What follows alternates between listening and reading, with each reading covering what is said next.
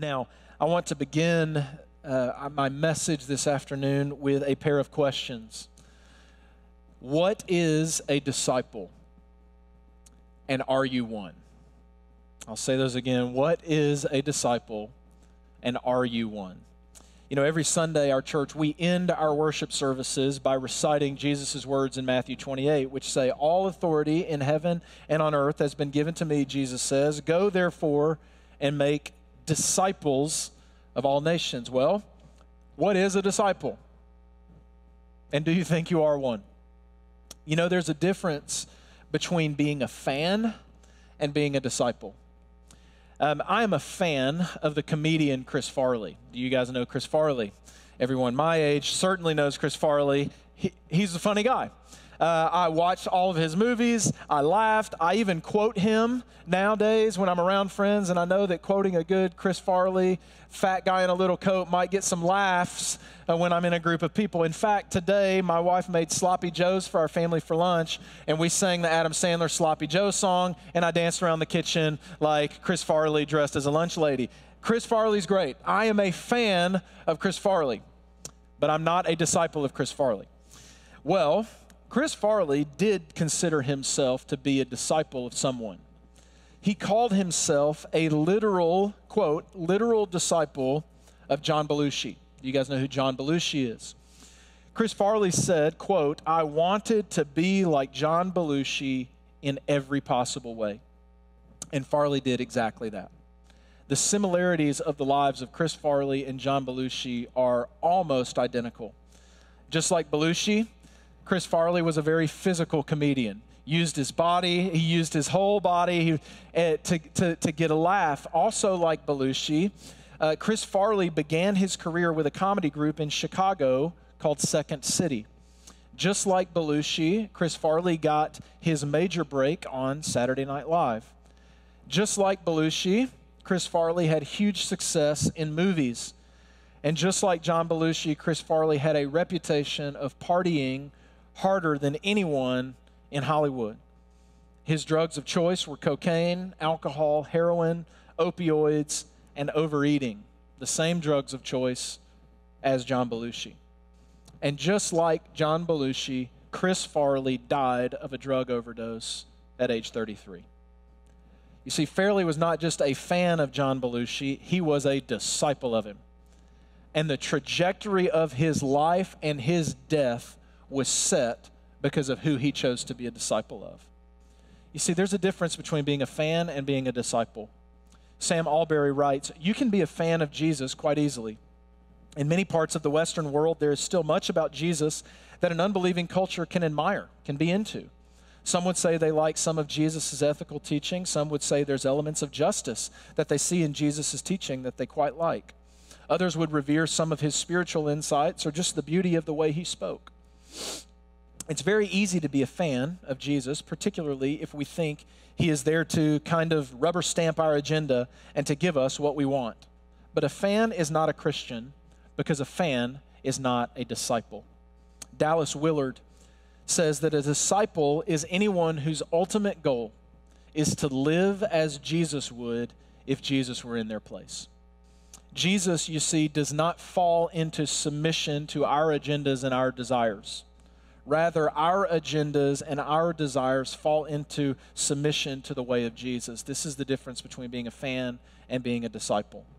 You see, just like Chris Farley's discipleship to John Belushi led him down a very specific path, our discipleship to Jesus will lead us down a path as well, a path that Jesus says leads to eternal life, an abundant life, but a life that is costly as well. So we're looking at John chapter 12 today as we continue our study in the Gospel of John, and I've got to give a little bit of setup here. Jesus has just raised Lazarus from the dead. You guys remember that? John chapter 11, Jesus raises his friend Lazarus from the dead. He does it publicly, so everybody sees this. And this made Jesus' popularity sort of hit a fever pitch. I mean, when people saw him raise someone from the dead, the crowds went wild. And they began following him. The crowd started following him around. The crowds were everywhere. And the Pharisees saw this, the religious authorities, and they said, whoa, whoa, whoa, this is getting out of control. And after Jesus raised Lazarus and the crowd sort of swarmed Jesus, that is the exact moment when the religious authorities began plotting to kill Jesus. Well, John chapter 12, you see Jesus enter Jerusalem for Passover week. And the crowds swarm Jesus. In my mind, I imagine, I think of celebrities and fans and paparazzi, how they swarm them if they find out what hotel the celebrity's staying at. That's why celebrities use fake names, because if the teenage girls in any particular city find out where Harry Styles is staying, it's going to be absolute mayhem, right? Well, when Jesus came into Jerusalem, he came down from the Mount of Olives, and people found out. They said, oh, Jesus is coming down from the Mount of Olives, and they all rushed to this place, and they swarmed in around Jesus. And they're just crowds around Jesus, and they begin waving palm branches, and they start shouting, Hosanna, which means save us now. And they say, blessed is he who comes in the name of the Lord. They're quoting the scripture, but then they add this line, the King of Israel. And palm branches were a national symbol of Israel. So it would have been the equivalent of waving an American flag. So Jesus comes into town and they're waving their palm branches. It would be the equivalent of waving a national flag. And not only that, they said, this is the Messiah, the King of Israel. Okay, so their excitement for Jesus was driven by their politics. This was a very nationalistic celebration of who Jesus was. Their excitement for Jesus was driven by their political agenda. They had seen Jesus' power and his authority. They saw him raise Lazarus from the dead. And now they're putting their political and their national hopes onto Jesus. They say, this guy could be useful for our agenda. They wanted him to be their powerful king who would bring an end to Roman occupation. And this was the hope that they were putting on Jesus. But then Jesus does something very strange. He gets on a big, black, huge stallion. No. He gets on a baby donkey and starts riding down the mountain into Jerusalem. This is a shocking sign of humility. This is the first sign that Jesus might not be the type of king that they were hoping he would be. Can you imagine Mayor Eric Adams, his inauguration happened a few weeks ago. Can you imagine if at his inauguration, he strolls down Broadway on Little Sebastian? Anybody know Little Sebastian? Or maybe, Eric riding a child's bicycle, with the knees up to his ears. Could you imagine how silly that would be?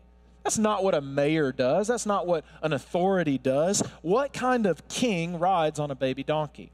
Well, for one, this was prophesied in Zechariah 9 that the Messiah would come on a young donkey, but no one understood this at the time. They were too caught up in their fervor. Nevertheless, the Jewish crowds are in a frenzy. They're saying, let's go, Jesus, take down those Romans. We want a king. Be powerful for us. But then something very perplexing happens. Remember, he's coming to be the King of Israel. This is verse 20. This is where we pick up our text today. It says, now among those who went up to worship at the feast, meaning the feast of Passover week, were some Greeks. Those aren't Jewish people. What are they doing there? What are they doing at a Jewish feast? Verse 21 says, so they came to Philip, who was from Bethsaida in Galilee, and they asked Philip, sir, we wish to see Jesus. So we find out why they're in Jerusalem during Passover. They are in Jerusalem during Passover because they know Jesus is going to be there, and they want to see Jesus. And all throughout the Gospel of John, the word see, sight, it's not like seeing something with your eyes. See means to believe, to follow. They're seeking to follow Jesus. And so they're trying to find out if Jesus is worth following, if he's worth their discipleship. And it says, verse 22, Philip went and told Andrew. Andrew and Philip went and told Jesus. And then Jesus comes out and he answers these Greeks. And the question we have to ask, okay, there's suspense here. What's he going to tell them? What's he going to tell these Greeks who want to follow him? Because isn't Jesus the King of Israel? He's come for Israel. What's he going to tell these Greeks? They're asking what it means to be a disciple. What is Jesus going to tell them that it takes to be his disciple? This is what Jesus says. He says, the hour has come for the Son of Man to be glorified. Truly, truly, I say to you, unless a grain of wheat falls into the earth and dies, it remains alone. But if it dies, it bears much fruit. Whoever loves his life loses it, and whoever hates his life in this world will keep it for eternal life. If anyone serves me, he must follow me, and where I am, there will my servant be also. If anyone serves me, the Father will honor him. Okay, so this is what Jesus tells them. He says, if you want to follow me, if you want to gain your life, you must lose it. Okay, what in the world does that mean? First thing I want you to see this afternoon is this. Being a disciple of Jesus is costly. See, one of the things that you've just got to respect about Jesus is Jesus doesn't sugarcoat anything, does he? People come to Jesus and they say, how can I become your disciple? And he doesn't give them the sales pitch where he minimizes the cost and exaggerates the benefits, does he? He says, if you want to bear fruit and have a meaningful life, you have to be like a seed. You have to die, be buried into the ground so that through your death you can bring life to others. He says, do you want to find life? You have to lose your life for my sake if you want to find it. In the other Gospels, Jesus says similar things. You want to be my disciple? Pick up your cross and follow me. You know, every couple of weeks I get a notification on my phone that asks me to update my phone. You guys get all this as well, right? And before it can update, I have to read the Apple terms and conditions. And it says, have you read them? Did I read it? Of course not. Now, are there probably some things in that Apple terms of agreement and conditions that pretty much amount to me selling my soul to a corporation? Yeah, definitely. That's definitely in there. Apple, Google, Facebook, they all hide the actual costs of their products deep inside these long agreements full of legal jargon. Why? Because they want to show you, here's the product you can get, and they want to kind of bury the things about it that you'd rather not know. Parts of your privacy and all this other stuff that you're just giving up. Listen, Jesus is not following Jesus is not like signing, an Apple terms and conditions. Jesus doesn't hide the cost of discipleship somewhere deep. It's not where you start following Jesus and then later you find out, that's actually costly. Jesus leads with the costs. If you want to follow me, Jesus says, you must lose your life for my sake. Jesus is not hiding anything. He tells us right what we're getting into. In the very next section of this chapter, verses 27 through 36, Jesus prays to his Father in front of everyone. He says, Father, I don't want to die on a cross. But if this is what it takes to glorify your name, Father, so be it. And the crowds are looking and they're like, what in the world is Jesus talking about? And then he turns to the crowd and Jesus says, when I am lifted up from the earth, I will draw all people to myself. And then John says, he said this to show what kind of death he was going to die. When we say Jesus is lifted up, we don't mean like we're praising Jesus. We mean literally Jesus was lifted up on a cross so that he could die for us. You see, a disciple, this is what we have to understand. A disciple is a follower of Jesus. What does that mean? That means we follow Jesus. And where did Jesus go and what did Jesus do? Jesus went to the grave. And he died for us. He completely gave himself up for us. So what does it mean to follow Jesus? It means to give up ourselves. Now, we can't die for the sins of the world or even our own sins. Only Jesus does that, and he did it once and for all. But we follow a Savior who the way he brings life is by giving his away. Here's what this means in practical terms. Jesus is saying to us that there are going to be times in your life, if you choose to be a disciple of Jesus, there will be times in your life where it feels like being a disciple of Jesus is killing you. There will be times in your life where not following Jesus might feel like an easier or more natural path. And in those moments, you deny yourself. You deny what feels natural and you follow Jesus. Sam Albury once again offers some diagnostic questions that can help us count the cost of following Jesus, some questions that can help us pinpoint the areas where we must deny ourselves and follow Jesus. Because I could give examples and say, maybe it's this part of your life where you're not following. Maybe it's this part of where you need to die to self. But the truth is, I don't know what's in your heart. So let's look at these questions. And I want you to be honest with yourself as you hear those. Answer these questions. What does God love that you're tempted to hate? And what does God hate that you're tempted to love? Because being a disciple will mean loving what God loves and hating what God hates.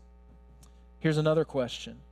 What does God want you to let go of that you are tempted to hold on to? And what does God want you to hold on to that you are tempted to let go of? And Sam Albury writes, and I would affirm his words. He says, I hate those questions because in all honesty, the answer is tons of stuff. But God is showing us what we need to do to deny self. What we need to do is to deny self, to take up our crosses and follow him. We live in a world that says, follow your heart. Jesus says, follow me. We live in a world that says, be true to yourself. Jesus says, deny yourself. We live in a world that says, believe in yourself. Jesus says, believe in me. That's the cost of discipleship, that we follow him, we submit to him, and we trust him. Being a disciple is costly, but being a disciple, second thing I want you to see, requires a response. It requires a decision. You know, this chapter, chapter 12, it's the final chapter of the Gospel of John that records Jesus' public ministry. So the book of John, the Gospel of John is split into two halves. First half is called the book of signs. It goes all the way through chapter 12. The second half, we'll start next week, starts with 13 and goes onward. But the first half is Jesus' public ministry. The second half is Jesus' ministry to his disciples and then his death and resurrection. And so this chapter marks the end of Jesus' public ministry. And at the very end of this chapter, sort of his last public moment, Jesus offers an invitation to follow him. He gives them an opportunity to respond to him. Not just celebrate him, not just praise him, not just tell him what they want from him, not to, cover him with palm branches, but to actually follow him and be his disciples. Jesus says, will you follow me? And then he retreats away with his disciples, and the public will not see Jesus again until he's standing on trial before Pontius Pilate. His last words to the public are, will you follow me? And Jesus leaves them with an invitation. This is it, John 12, verse 35. It says, so Jesus said to them, the light is among you for a little while longer. Speaking of himself, he's the light of the world. Walk while you have the light, lest the darkness overtake you. The one who walks in the darkness does not know where he is going. But while you have the light, believe in the light, that you may become sons of light. And then it says, when Jesus had said these things, he departed and hid himself from them. You see, Jesus ended his public ministry by asking people to respond to him. And the rest of this chapter, John chapter 12, John pretty much shows us that most people chose not to follow Jesus. And the question we have to ask is why? Why do these people not follow Jesus? Well, there's a few reasons. The first is there are some who simply love the darkness. I think of Judas. He simply loved money more than Jesus, and so he betrayed him. He loved the darkness more than he loved Jesus. Second, there's a second group of people that just were plain opposed to Jesus. They didn't like his teachings. They didn't agree with his teachings, and so they just rejected him outright. This is the Pharisees. Now, these types of people are in the world today. There are people who love darkness. And because they love darkness, it is hard for them to see Jesus. And there are people who simply just don't like Jesus. They don't like the teachings of Christianity. They don't like what Jesus teaches. And so they just reject Jesus outright. But here's the thing. I think often we Christians spend most of our time picking fights with these two groups. But the real tragedy lies in the next two groups. Listen to what John describes another group like. He says, many, even of the authorities, believed in Jesus, but for fear of the Pharisees, they did not confess it, so that they would not be put out of the synagogue. For they loved the glory that comes from man more than the glory that comes from God. This group believed in Jesus. They thought Jesus was cool. They thought Jesus was great, but there were social costs involved with following Jesus that were too great for them. They said, Jesus, I think he's great, but if I follow him all the way, people are going to think I'm weird. And there might be some things that I miss out on because I'm following Jesus. They cared more for the glory and the acceptance of their peers than they did for the glory and the acceptance of God. And so they did not follow Jesus. The other group that does not choose to be disciples of Jesus is the crowds that were shouting Hosanna to Jesus. Have you ever wondered, has it ever crossed your mind, how the same group of people on Palm Sunday who were waving palm branches at Jesus, calling him their king, were the same people likely that were shouting just Sunday to Friday, same people just a few days later that would be shouting, crucify him. How do you go from Hosanna, blessed is he who comes in the name of the Lord, to crucify him in 1 week? Here's what changed. This crowd couldn't control Jesus. Jesus would not be their mascot, and so they killed him. They wanted a political leader. They wanted a leader who was strong and powerful and cared for their group and no other groups. They saw Jesus raise Lazarus from the dead, and their first thought was, boy, he could be useful to our cause. It'd be good to have him on our team. So what they tried to do is they said, Jesus has all this power and all this authority, and they saw Jesus for who he was. They saw that he had power and authority, and they said, Jesus, here's our agenda, carry it forward. But then Jesus did these strange things. He didn't take up their agenda and their cause. He got on a baby donkey. Like, who does that? Then he starts talking to the Greeks, inviting Greeks to follow him.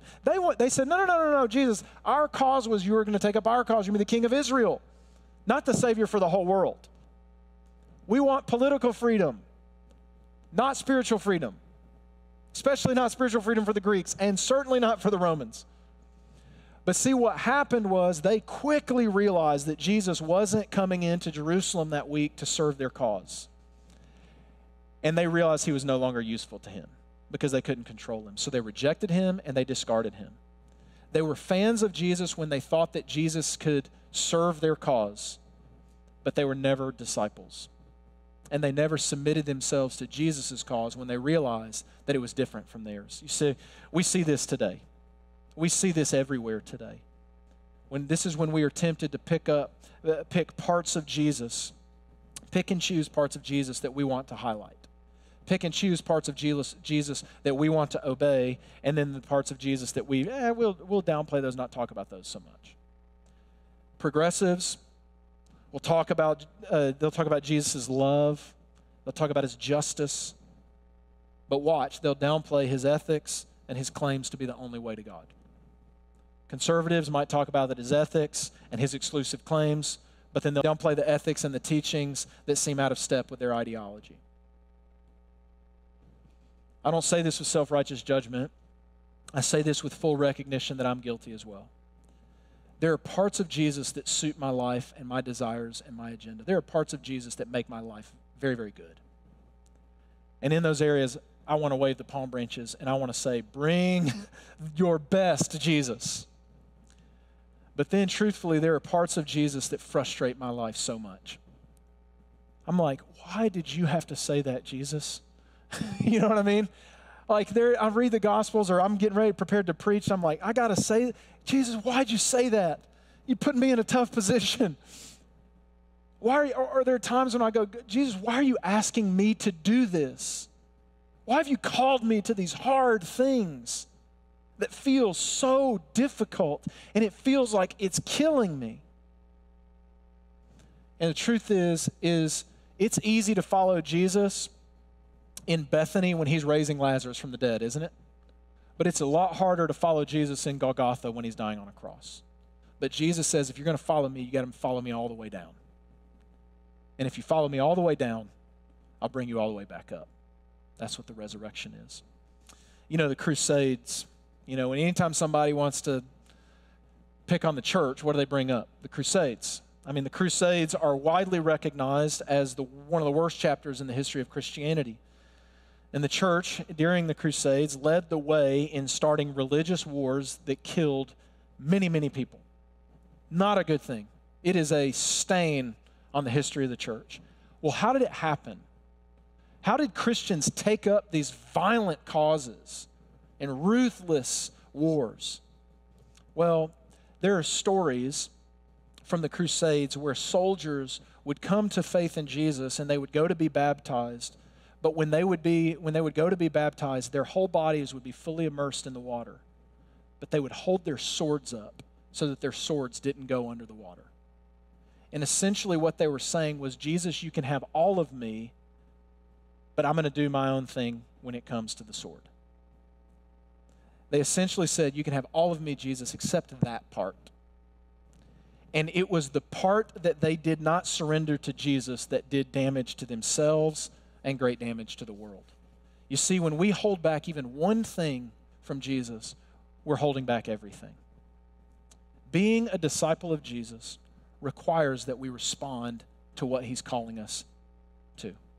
And the response is to lose our lives and to give all of ourselves to him. We're all tempted to hold something back. What is that thing for you? Maybe it's finances. Maybe it's relationships. Maybe it's work. Maybe it's ambition or your standing in the community. Whatever it is, we've got to yield all of our lives to Jesus. And we're not going to do that perfectly, and we're not going to do that always consistently, but nevertheless, this is the call of discipleship that we must respond to. Jesus asks for nothing less than to come before everything else in our lives, and Jesus is worthy of nothing less.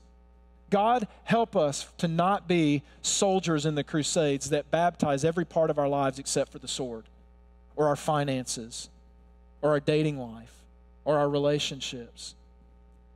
The response to discipleship is to give all of yourself, yield all of yourself to Jesus. And John actually issues a warning. You may not think this is serious, but John issues a warning at the end of chapter 12 to the people who don't respond. He quotes Isaiah and he says, God has blinded their eyes and hardened their heart. John is not saying that Jesus is actively blinding people from faith so that they won't believe.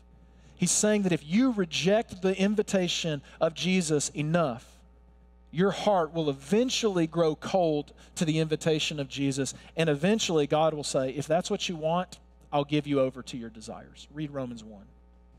You see, being a disciple of Jesus requires a response, and it's urgent that you make that response, that you respond today. Will you yield your life to him? Being a disciple requires a response, and you're like, okay, this is a little heavy. This is a somber sermon. Here's the payoff. There's always a payoff when it comes to Jesus. Here's the good news. This is what he says in verse 24. Truly, truly, I say to you, unless a grain of wheat falls on the earth, it remains alone. But if it dies, it bears much fruit. Whoever loves his life loses it. Whoever hates his life in this world will keep it for eternal life. If anyone serves me, he must follow me. And where I am, there will my servant be also. If anyone serves me, the Father will honor him. Here's the last thing that you need to see about being a disciple of Jesus, is that being a disciple of Jesus leads to life. See, following Jesus requires a death, yes. But that death comes with a resurrection.